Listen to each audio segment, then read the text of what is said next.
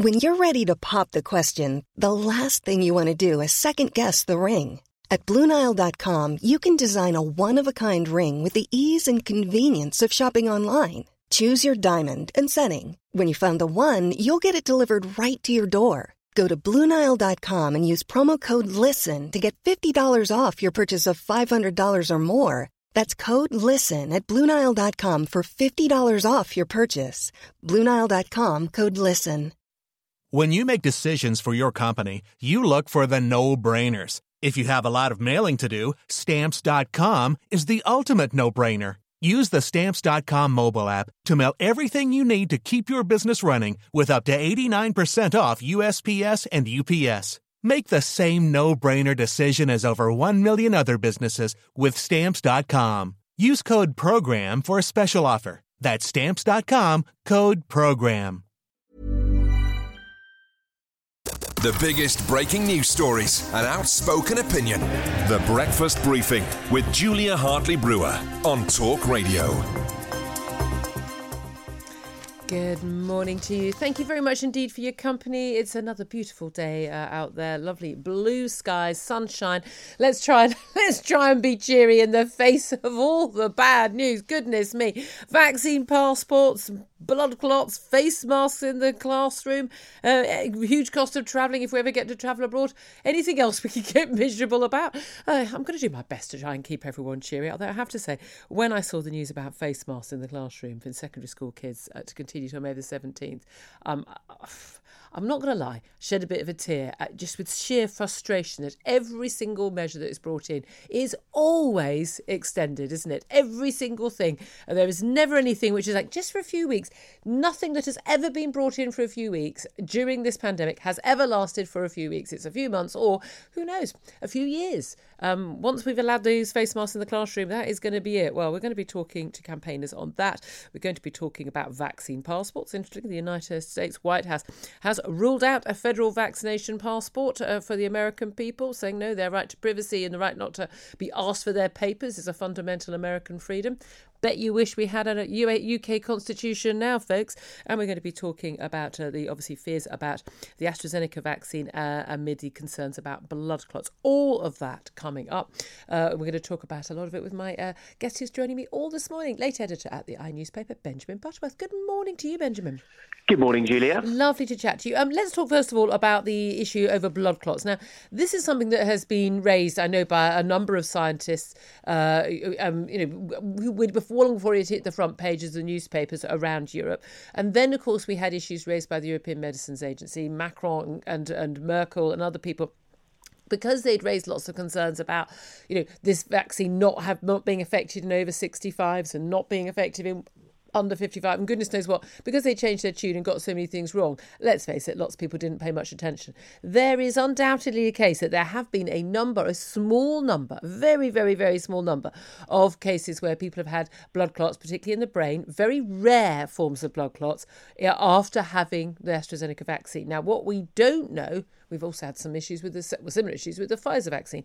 What we don't know is whether they have been caused by the vaccine, whether these were just bad luck, or whether, in fact, of course, there is an issue that actually blood clots are a factor and a big concern about getting COVID, and therefore actually fewer people would have got blood clots from having the vaccine than from not having the vaccine and getting COVID. So there's an awful lot to sort of pull apart there. But what is your reaction to the news that there are concerns about possibly particularly younger people taking these vaccines in terms of their trade-off of risks, but also the decision by Oxford University to pause the jabs for the testing trials for young people aged 6 to 17, children who are currently undergoing trials for the AstraZeneca jab? Well, exactly, yeah. So the trials are not going to continue to go ahead. So clearly the scientists must wonder whether the possibility of that is higher as you get to younger people and higher among children, which they're currently testing a version of this dose on. Now, what we do know for certain is that the incidence of blood clots is less common among people that have had the AstraZeneca vaccine than would normally be imagined, which suggests that, we don't know necessarily whether one has caused the other. That's what they're clearly trying to work out for certain. But we know that it's not sort of a number that should be scary. But the reality is that even if it was slightly higher than the incidence that you naturally get in society of blood clots, that would still be a far smaller chance of getting a blood clot than someone getting COVID and getting seriously ill without the vaccine. And I think that's something that we ultimately have to square. It appears that this really is an incredibly safe vaccine. All the indications say that. But even if there were small possibilities of things, as there are with an awful lot of medicines, then that would still be a much lower risk than the actual COVID is to many of the people this is the key thing. It's very easy to see these headlines and say, "Oh no, this is terrible. This will cause me this or that problem." As I had a really unpleasant reaction to my first dose of AstraZeneca, and I know an awful lot of people who have. But again, people can have bad reactions to a number of different vaccines. I had a heck of a lot of vaccines, having done a lot of international travel over the years, and it's the worst one I ever had. But that wouldn't necessarily put me off in terms of, life is full of trade-offs and you're trading off risks.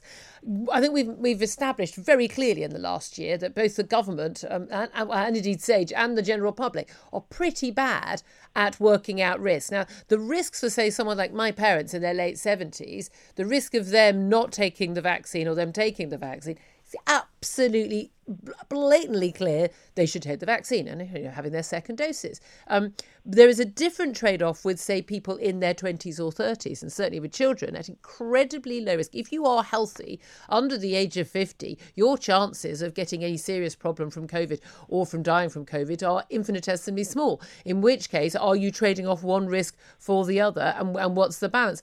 Now, this is going to raise some issues in terms of the government moving the goalposts from, of course, the whole vaccinating the most vulnerable, and then we cry freedom when the 70 plus are vaccinated. Then it became 50 plus, and then it became all adults. But this is undoubtedly going to affect the rollout, isn't it? In terms of young people's willingness to take the vaccine. Now, if it's a shrug, this will help with the herd immunity, but it won't make any difference to me. That's one thing, but.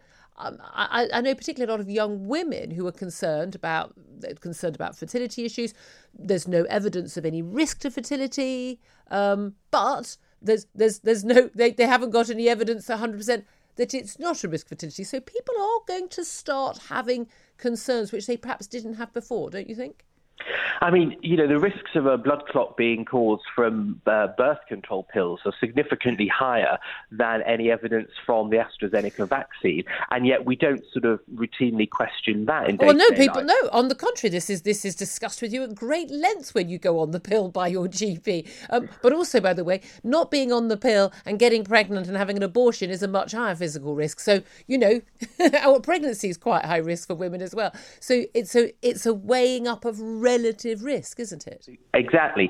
But, you asked the question, do you think under 30, do you think young people will be less likely to get it? I think if there's any characteristic that an overwhelming majority of young people have, it's a sense that they are invincible to many health problems. And so I've got a suspicion that it won't scare that many young people this blood clot risk. I can comprehend maybe people that are thinking of getting pregnant in the near future and want kids, whether those specific people will be alarmed by it if there's some evidence, and that's you can understand that if that turns out to be the case. But no, I don't think it will affect the rollout too much. And of course, Britain has the lowest vaccine hesitancy rate of any country in the world, and I think a lot of people made their mind up about this vaccine, and people don't tend to change their minds once they've made it up, and they know the risks of COVID, and that's far more present in people's anxieties. Yeah, that's a very good point. Well, I wonder again if a lot of people will be getting the vaccine who are in the younger age groups who aren't so concerned about getting COVID for themselves. They're more concerned about, obviously, older relatives. That's always been my concern over this period.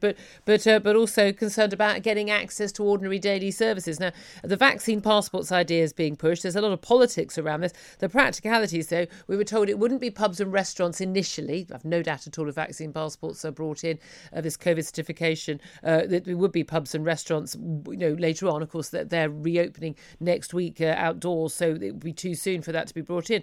But we're now talking also about high street shops as well. The idea that if you want to go try on a coat or a pair of shoes, that you have to produce a vaccine passport. I mean, I think one just gloriously laughable if it wasn't so sinister. We're going to be talking to Big Brother Watch's Silkie Carlo about their campaign against this. But it's interesting that overnight the United States White House has ruled out a federal vaccine passport for Americans. And we know a number of states, Texas, Florida and others, have said that they will not allow this. They've actually going to refuse to allow this in their states. It would be really interesting that we go down that route and the Americans don't.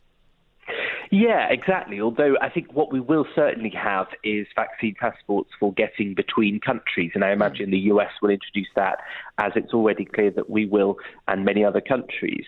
I think in this country, there's a lot of questions being raised about the vaccine passport. And I've certainly been questioning the idea myself as we learn more about the government's plans.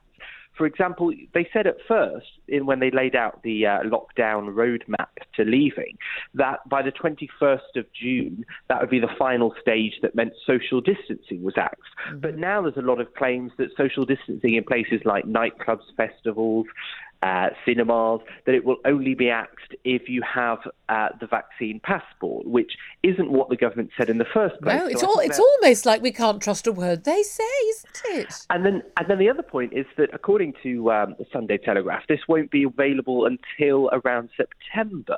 And so the question I have is, if we release the country into some form of normality on the 21st of June, how are they going to convince people suddenly that they could go into the nightclub or maybe even the pub one day earlier, but now they're banned without having this passport? But of course we'll have a new variant then. I mean, I think what we'll start is a bingo card. Do you know what? I'm going to start a sweepstake in the office. What country the new variant is going to be from, which they're going to come up with? Because every time we get close to freedom, they spring a new variant on us, which is obviously far more deadly and far more terrible. They never turn out to be more deadly. I mean, some of them are more infectious. But again, why does that matter if people have been vaccinated en masse, as we would have been by then?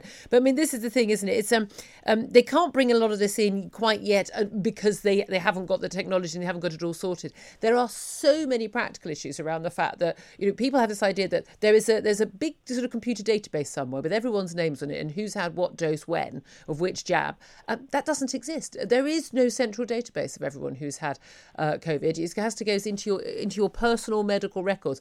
These are very, very different issues. But it is fascinating how much this is moving on. The politics of that is interesting, though. We've had now a promise. Michael Gove told MPs behind the scenes. We had Nadhim Zahawi, the vaccine rollout minister, yesterday. It was saying that there will be a vote in Parliament. Now, they may well have a vote in Parliament with a statutory instrument where you don't actually end up seeing the whole of Parliament votes. I think that they have to be taking this to the floor of the House. We're told yesterday that Labour are probably going to whip against vaccine passports. We've got at least 40 Tory MPs opposed. We've got... We already had a whole bunch of Labour, backbench Labour MPs, including Jeremy Corbyn, opposed. Liberal Democrats opposed. However, if the SNP vote with the Conservatives, which would be an interesting grouping in the government, then we could actually see vaccine passports go through. That would be a fascinating vote, wouldn't it? And that would be pretty telling about where we're going.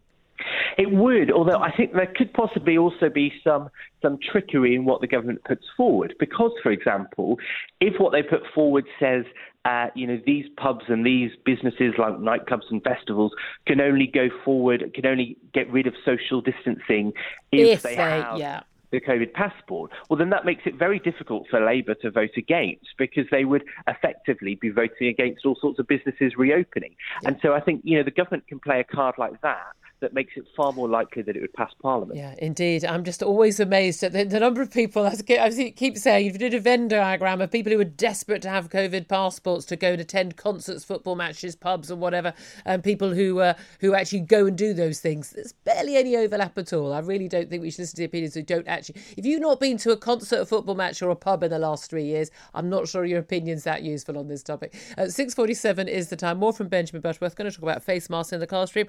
Travel... and a hospitality High Court case as well. That's all coming up here on Talk Radio. The Breakfast Briefing with Julia Hartley-Brewer on Talk Radio. If you liked what you heard, please subscribe and give me a good review. And don't forget to catch me on the Talk Radio Breakfast Show every weekday from 6:30 until 10. Here's a cool fact. A crocodile can't stick out its tongue. Another cool fact, you can get short-term health insurance for a month or just under a year in some states. United Healthcare short-term insurance plans are designed for people who are between jobs, coming off their parents' plan, or turning a side hustle into a full-time gig. Underwritten by Golden Rule Insurance Company, they offer flexible, budget-friendly coverage with access to a nationwide network of doctors and hospitals. Get more cool facts about United Healthcare short-term plans at uh1.com. Even when we're on a budget, we still deserve nice things.